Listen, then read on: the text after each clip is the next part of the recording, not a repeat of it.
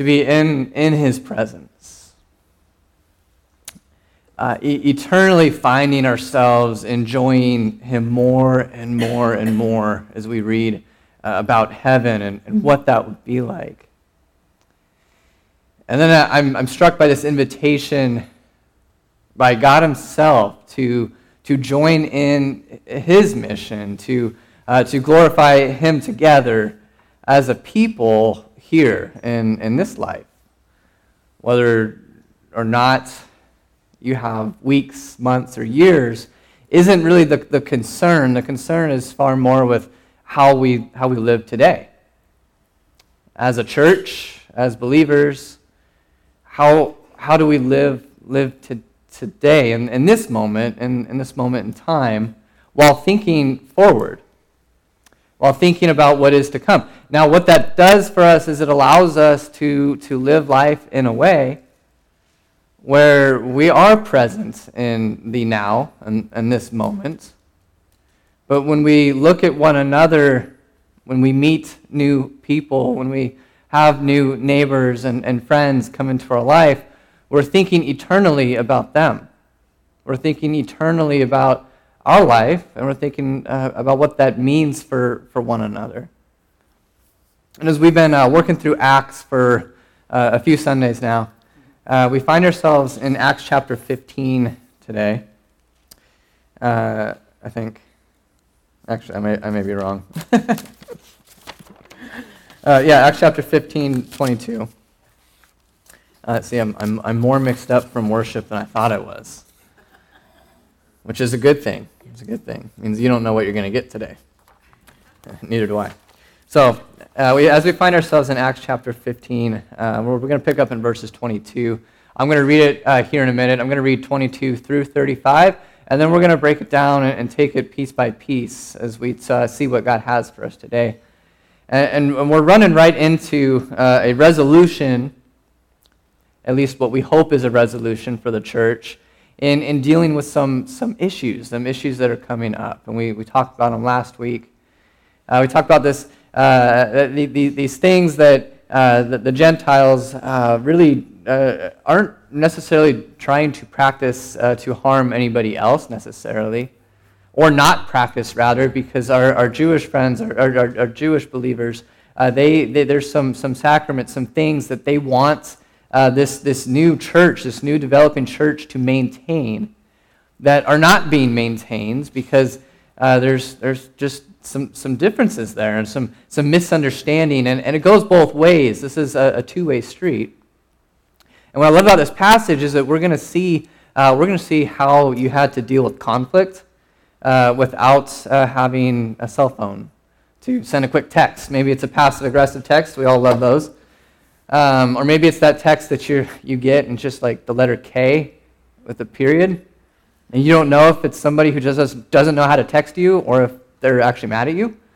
Perhaps it's the social media post that you see and you're like, I think they're talking about me. They must be. They must be talking about that moment, that weird moment that we had a week ago. I think that post is about me. And it really wasn't, but it felt like it.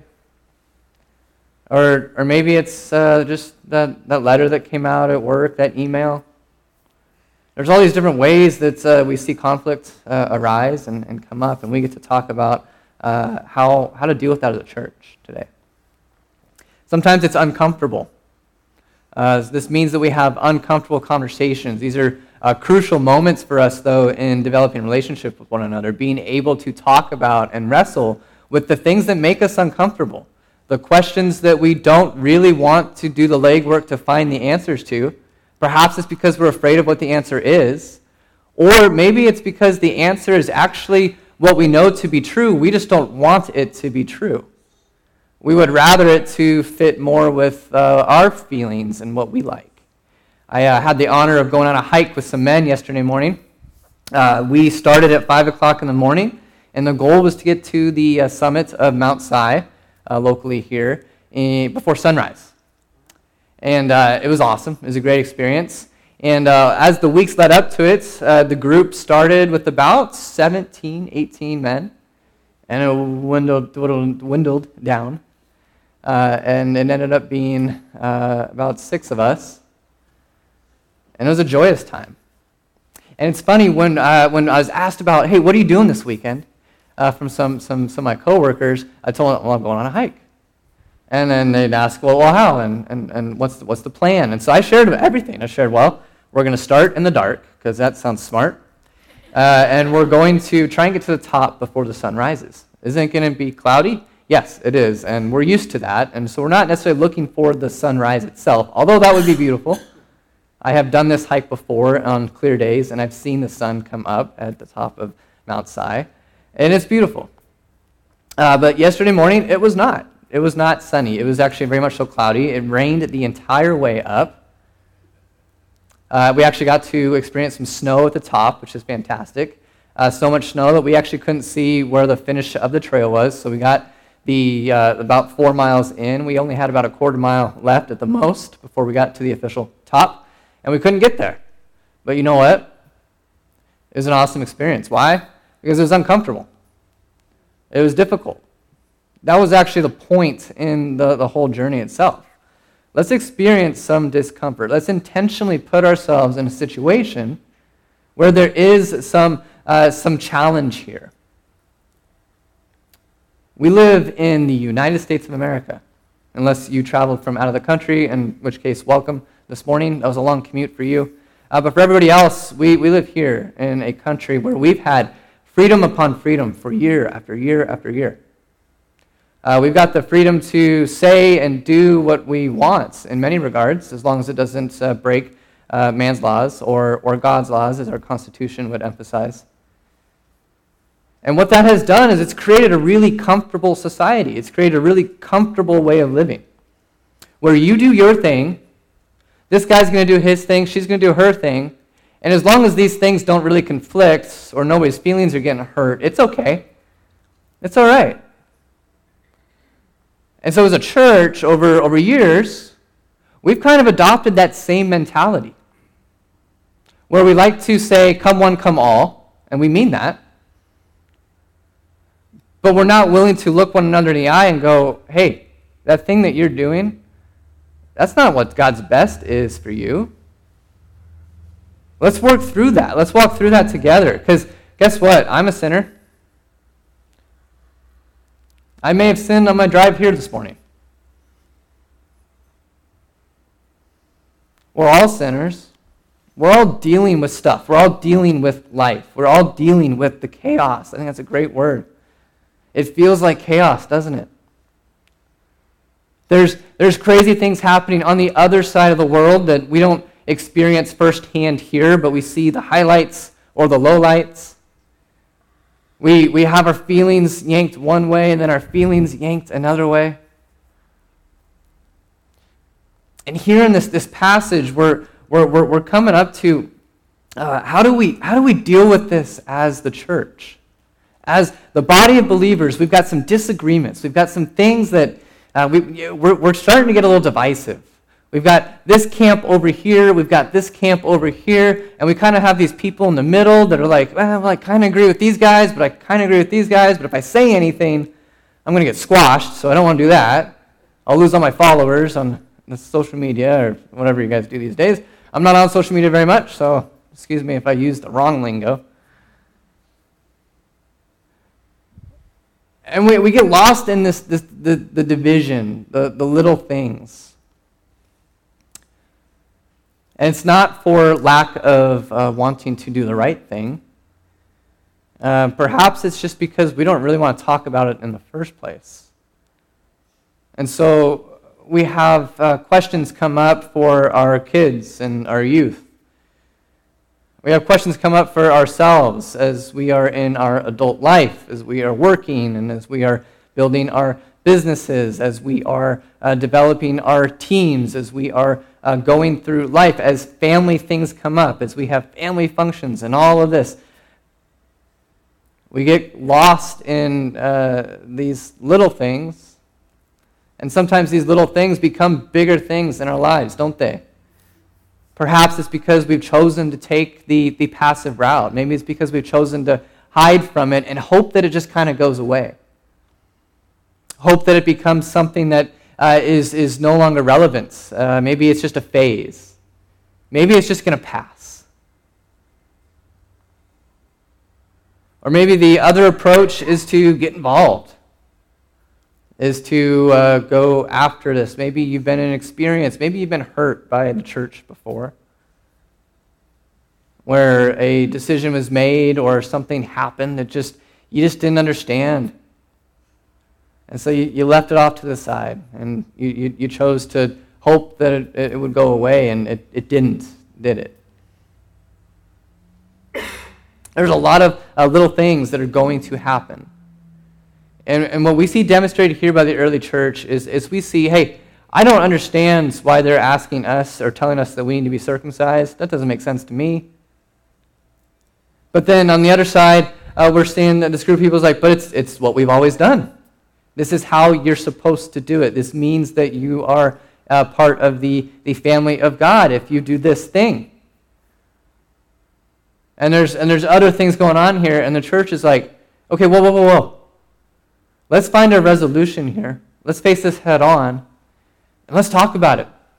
Let's figure this out so that we can move forward together, unified as a body of believers. Because guess what? There's going to be another thing, isn't there?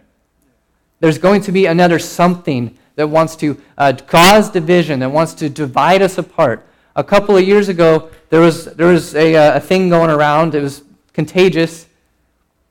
And the church did what the church does in many regards. It looks at how do we navigate this and do the best to make as many people happy as we can possibly make happy. And we saw division upon division over some, honestly, very important things and some super silly things. There's going to be another thing. There's going to be something else. Something else is going to come up. There's going to be a new fad. There's going to be a new trend. There's going to be more that we have to deal with as a church, as a body, as a unified body of believers. Our task is to do that together. And so again, I love in this passage that we see the body of believers, the early church, their focus is forward. They're going, Jesus is the focus. His kingdom, His glory is the focus. And we need to look at our problems with an eternal focus. We need to look at our problems in a way that we're coming through them, solution-seeking for His kingdom's cause, not our own. If you've got a problem or a question that you're wrestling with and you're looking to come out on the other end of it better, smarter, or to prove your point, you may be trying to convince yourself of the wrong thing entirely. Instead, we need to return to the Word and to utilize the Word in this conversation consistently. I'm reminded of a moment for myself, and I share this as often as I can because it was a pivotal moment for me. I was 19, and I was dealing with some questions that I had about Jesus and who He was, about the Word of God and whether or not I could trust it. And I had one question in particular that I brought up to a mentor in my life. His name was Aaron, and he looked at me and he went, "That's a great question, Justin. Fantastic question. Here's what I want you to do. The question comes out of God's Word, and so I want you to get into His Word, and I want you to study that until you feel like you can't study it anymore." And what this did, this moment, it led me into a journey of going, well, I was looking for an answer. I just wanted you to give me the answer to the test. I just wanted you to tell me. And in this moment, what I walked away with was an encouragement to get into the Word. Now, I had a choice, though, didn't I? I could have chosen to take the passive route and go, well, that's a lot of work. That might be kind of uncomfortable. I kind of already like the way that I'm thinking about it. It's going to mean that I can do this, this, and this instead anyway. Or I could do the right thing. I find that answer. And I did, and what that led me on is a journey of finding answers, of falling in love with God's Word, of Jesus becoming the king of my life. And I would say I'd love to tell you that it's been easy, a road of absolute ease and butterflies, rainbows, whatever comes to mind, unicorns, whatever we're talking about these days. I wish it had been the cushy, easy road, but it hasn't. And I don't expect it to be. None of us should expect it to be. Again, if our focus is on the eternal, if our focus is forward, then we can press in to the Word, we can press into what God has for us, so that we can then press on, so that we can move forward together as a unified church. Acts 15, verse 22. Then it seemed good to the apostles and the elders with the whole church to choose men from among them and send them to Antioch with Paul and Barnabas. They sent Judas, called Barsabbas, and Silas, leading men among the brothers, with the following letter. The brothers, both the apostles and the elders, to the brothers who are of the Gentiles in Antioch, in Syria and Cilicia, greetings. Since we have heard that some persons have gone out from us and troubled you with words, unsettling your minds, although we gave them no instructions, it has seemed good to us, having come to one accord, to choose men and send them to you with our beloved Barnabas and Paul, men who have risked their lives for the name of our Lord Jesus Christ. We have therefore sent Judas and Silas, who themselves will tell you the same things by word of mouth. For it has seemed good to the Holy Spirit and to us to lay on you no greater burden than these requirements, that you abstain from what has been sacrificed to idols, and from blood, and from what has been strangled, and from sexual immorality. If you keep yourselves from these, you will do well. Farewell. So when they were sent off, they went down to Antioch, and having gathered the congregation together, they delivered the letter.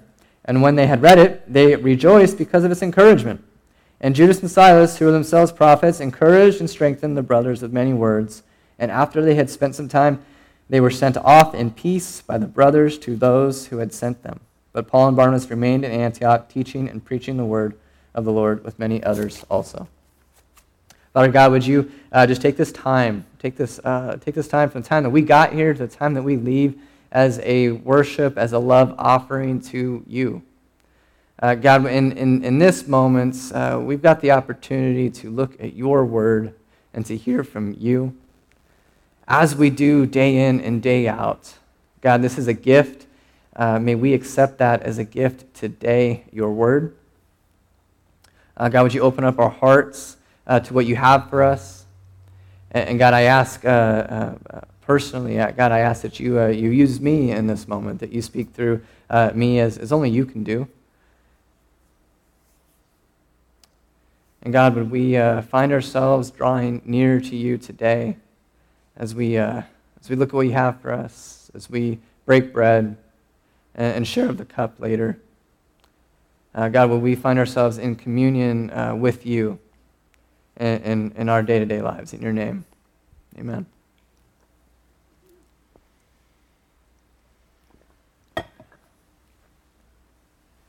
So Acts 15, verses 22 through 25 there. We're seeing them come out of this confusion, this back and forth, right? This letter is now on its way back to where the confusion started, okay? Where there's this potential disagreement, this potential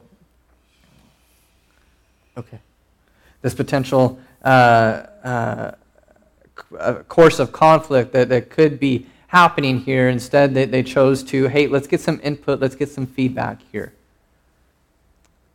It is in this kind of curious moment that we have to think for ourselves. What do I do when I have an experience or conflict in my life, and what do I see happening here? This is an encouraging passage for me, because I love the fact that they're addressing the problem head on, right? There's this confusion, and they call out the apostles here in this letter. They call out a couple of things. One, they point out the fact that, hey, there's some of us from among us, there's some of you from among you who have gone out and caused this confusion, who have caused this strife, who have caused this chaos within us, because they're saying things that really we didn't ask them to say, but they might be saying that they said that we ask them to say it, or maybe they're acting as though they have the authority to say it. And this doesn't happen today at all now, does it? No, it absolutely happens today, especially in the light of access and the internet and media. There are many, many, many, many people who want to say what they want to say, to whether or not it's to build clout or leverage or their following, whatever it may be. There's all sorts of thinkers. There's all sorts of people who have the degrees or who don't have the degrees, and who insist on posting their video and what they think and what they believe about whatever it is they believe about. There's all sorts of ways that we can turn a verse or a couple of verses inside out and make them read to say one thing when they really mean something entirely different. Or perhaps to take something out of context so that we can say damage or persuade someone to no longer follow the Jesus of the Bible. Or maybe God didn't mean that when he said that, although it looks pretty clear that that's exactly what he meant. Maybe he actually meant this instead. These are the thinkers and the questions and the people that sometimes do the thinking for us. And if it sounds good, we might start kind of listening to them more. And so here we have an example of a group of people that said, hey, wait a second. You're saying this, none of this is lining up. Let's go straight to the source and let's figure this out. So what do we do today? Well, when we have an issue with a scripture or even something that somebody has said, or maybe somebody is now choosing a different lifestyle altogether because it's been grandized and elevated, because it's all about you and your feelings and what feels best to you in the moment, because that's what God wants, right? He wants what's best for your feelings. No, God created you to be with him. And there's this thing called sin, and it separates us from him, and it creates that distance, doesn't it? It creates a problem. And so we needed a solution for that problem. And so he sent his son to pay the eternal sacrifice, the sacrifice that we needed to atone for all of our sins, past, present, and future. But what if I like this sin a lot? Well, then you like that sin. But let's call it what it is. A spade is a spade. Choosing sin because it feels good doesn't make it okay, doesn't make it right. And so we find ourselves turning to the source to twist it out of context and make our feelings okay. And so here you have people who are looking for, and they dealt with it here as the church is growing. People that are looking to build their following, to build their influence, causing this chaos and this confusion. So what do?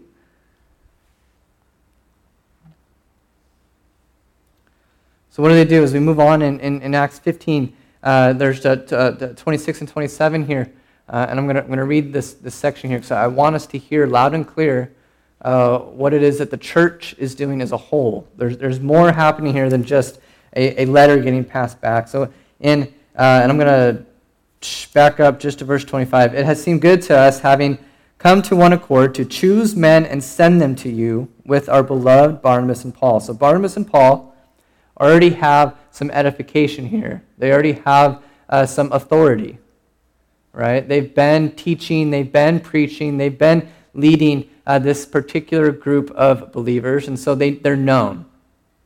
And so they are the ones who went back to meet with the elders and meet with the apostles and get together and wrestle with these things, to then return with the answers. And so to return with the answers and to edify them and further lift up the church and further edify the church.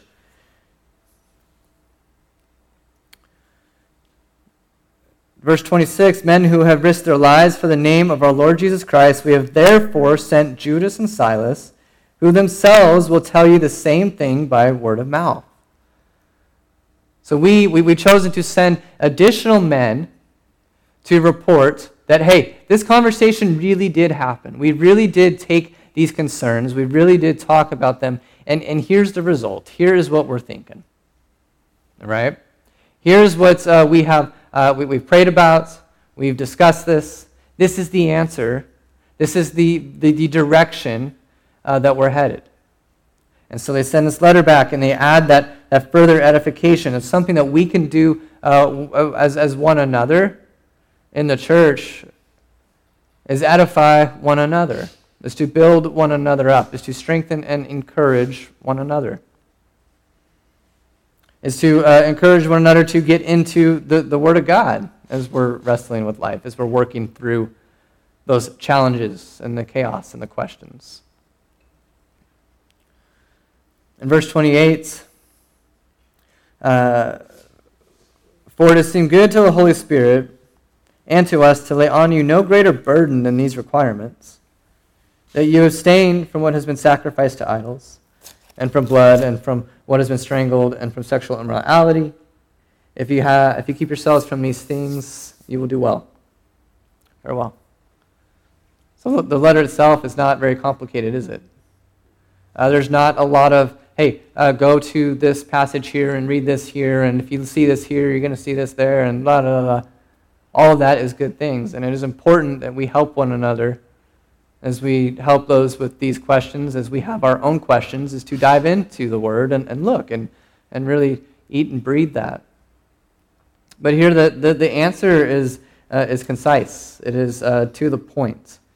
It is, hey, we don't need to go and cause offense for one another. Last week we talked about no needed offense. And we're going to talk about that again today.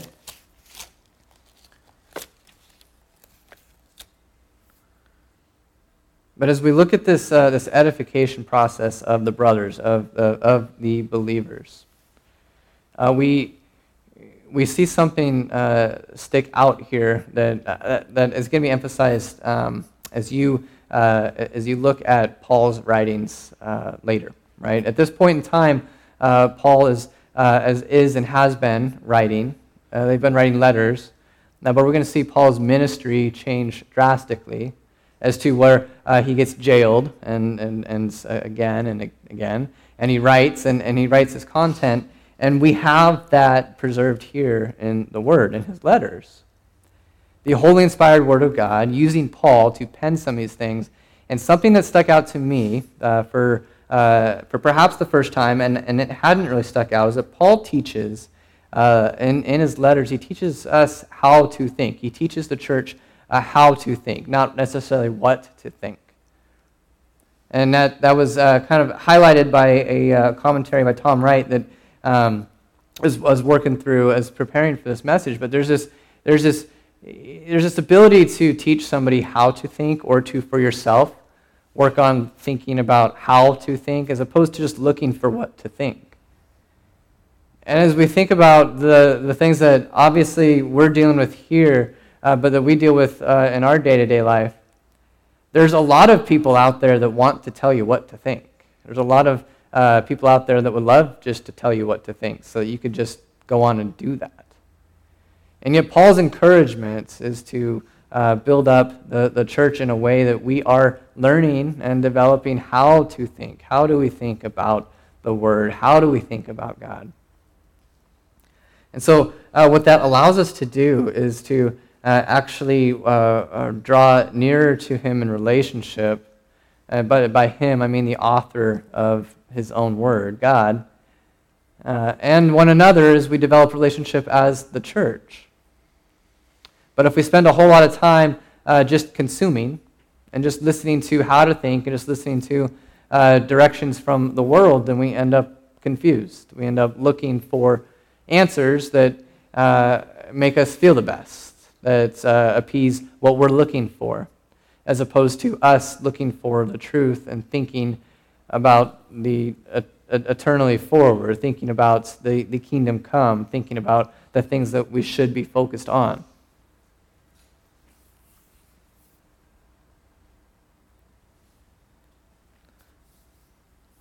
So to reiterate what was brought up last week, this idea of no needless offense. In 28-29, as they're reading the answer to the letter, there's no there's no reason to get caught up in the needless offenses of our conversations, of our disagreements. But let's work through them together. Let's be willing to have those uncomfortable conversations. Let's be willing to look at the issue itself, and let's see what God says about it. Let's get into the Word as we wrestle with it. The only way that we can truly press on as a church, as a unified body, is if we're willing to peel back the pride that we may have, the desire to be right about something, and to look to the one who is right about it. Is to look to the Word together and to be that unified body, working through these together. As I was studying this passage, I was drawn to Galatians, and I'm going to turn here. Galatians chapter 5, verse 13 through 15. There's this idea of being free to serve. Verse 13, chapter 5 in Galatians. For you were called to freedom, brothers. Only do not use your freedom as an opportunity for the flesh, but through love serve one another.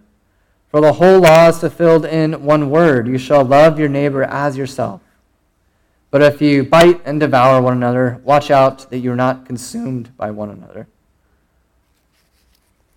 There's this idea that if we love somebody, we'll just kind of let it be, right? We'll just kind of let it go. And I'm not sure that that's the most loving way to go about conflict, or the most loving way to go about problems. It might be the easiest. It might be the most comfortable. It might be. It might even be the most attractive in that moment. But if we truly love our brothers and sisters, if we truly love those in our life, then we're probably going to be thinking eternally about their life as well, right? Campaigning for and working through our issues together as a body.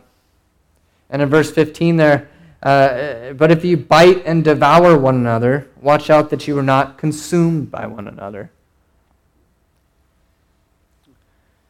There's an issue with us as people, and again, it's called sin. We live in a fallen world. It's not complicated. It's actually quite simple. It's actually quite simple, but our issue is that we're sinners, is it not? And that we're all different, and we all have different opinions and feelings and different ways of going about things. And yet, God calls us to Him. What is our common characteristic together as part of the church? Well, it's our foundation. It's Him. It's His Word. It's these things that do draw us together, that do bring us together, that should be our filter for working through the things that are separating us, the things that are driving that wedge between us. Because we are called to freedom. That's verse 13 there. We're called to freedom. If we're flipping back into Acts and 15 in this letter and these issues that are holding the believers back, these things that are holding the unity of the church back, the encouragement is to remember we're called to freedom. We're called to freedom. We're free in Christ. We're free in Christ to grow together, to utilize the love of Christ, to work through these things together. The law was fulfilled in one word: love your neighbor. Let's not confuse loving one another with tolerating one another. Let's make sure that we're not a church who tolerates the sin as opposed to the sinner. Again, I'm in that same camp. So are you. We're all sinners. There's a big difference between tolerating the sinner versus the sin. There's a big difference there. There's a big difference.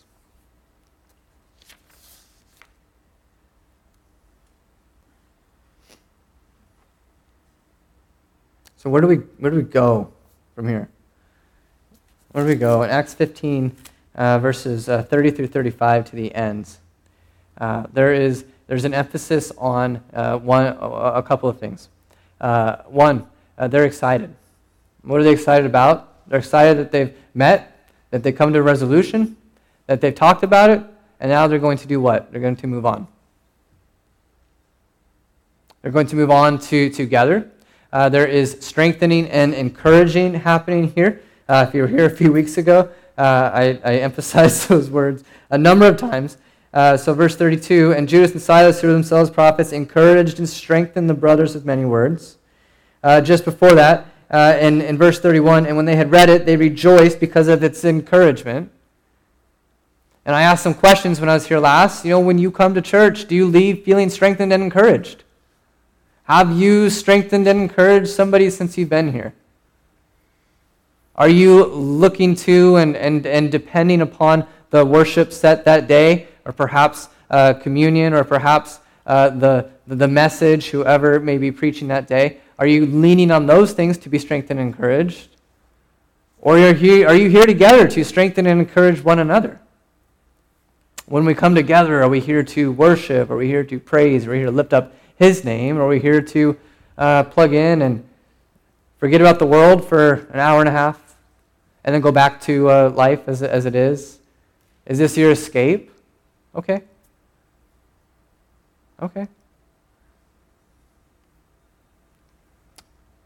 Or is this the place where you come to worship the living God, the King of the world, the King of kings?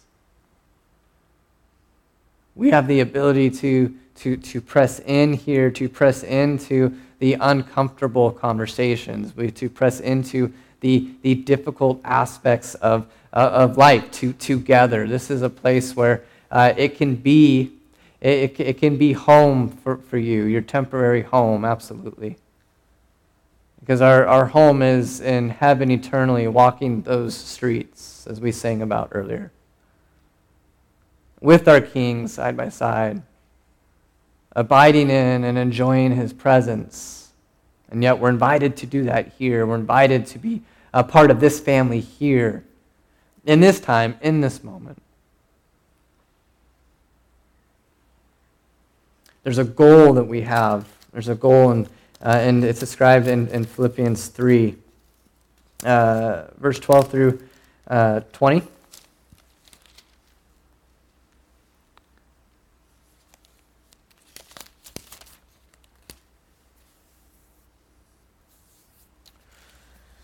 Not that I have already obtained this, or am already perfect, but I press on to make it my own, because Christ Jesus has made me His own.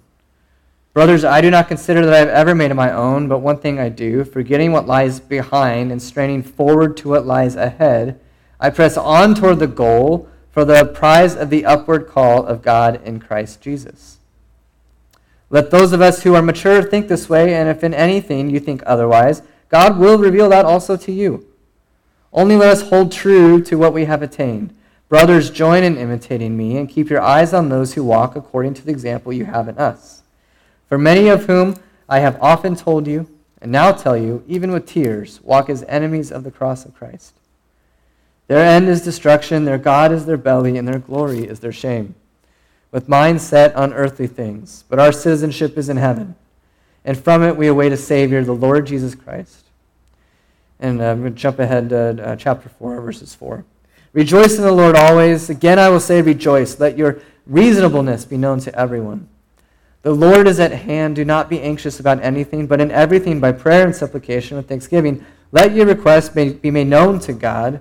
And the peace of God, which surpasses all understanding, will guard your hearts and your minds in Christ Jesus. Finally, brothers, whatever is true, whatever is honorable, whatever is just, whatever is pure, whatever is lovely, whatever is commendable, if there's any excellence, if there's anything worthy of praise, think about these things.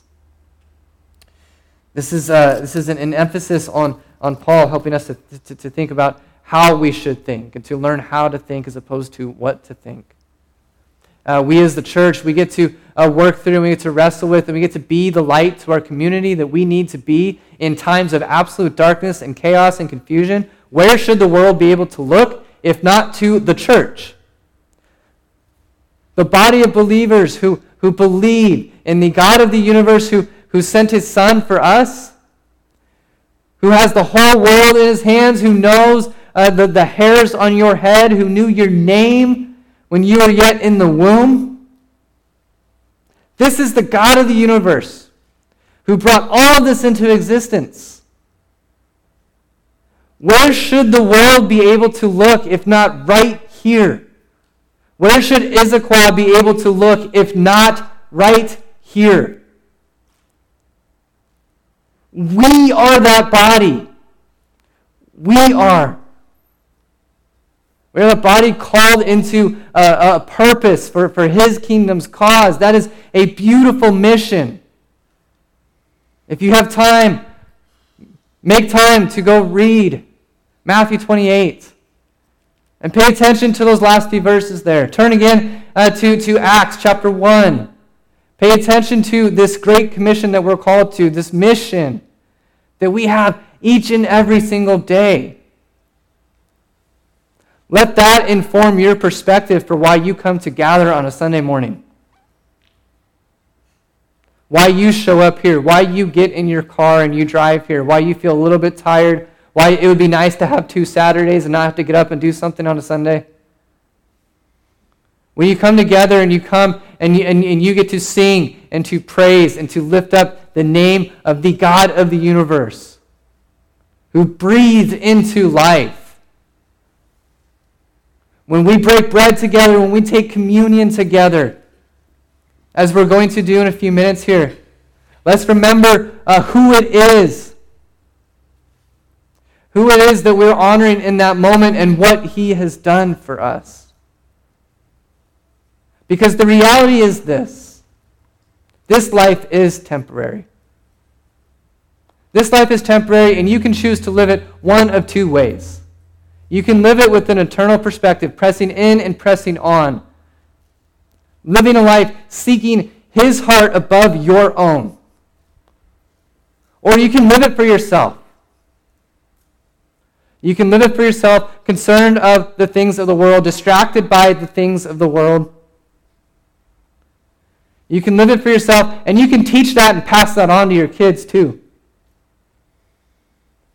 You can teach that and pass that on to your neighbors. Everybody has the ability to live out their testimony, to live out their life for him.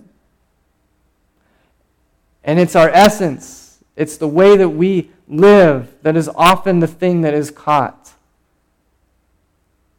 That opens up those conversations, that opens up those doors to relationship, to communion with one another.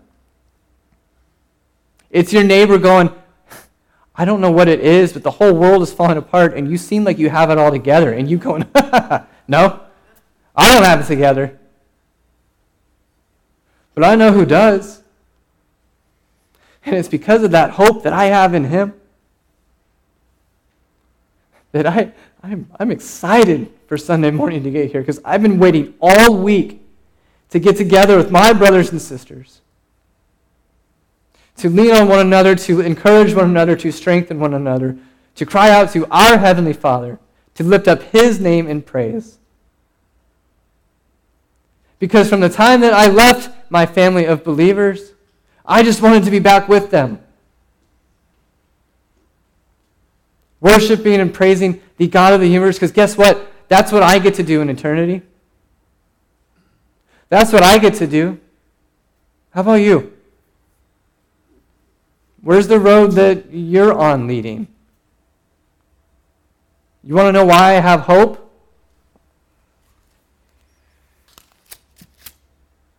How long do you have? Because I'll share that hope with you. You know why I have hope? Because I know. Because I know. Because I know Jesus. And I want you to know him too. Father, would you take what was said today, do with it what you will. God, as we turn our attention to celebrating communion with you, to remembering the sacrifice of you sending your Son, your one and only Son, to pay for us, so that we could one day, whenever that day is for us, spend eternity with you, the God of the universe. Why? We know we don't deserve that.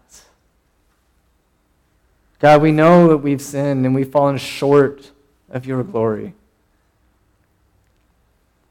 God, thank you for your word. Thank you for giving us a picture, a description, an ability to look and to see your church forming and becoming what it is. And may we think about these things in the church that we want to be, the body of believers that we want to be. God, looking forward, pressing in and pressing on, lifting your name, Father, not our own.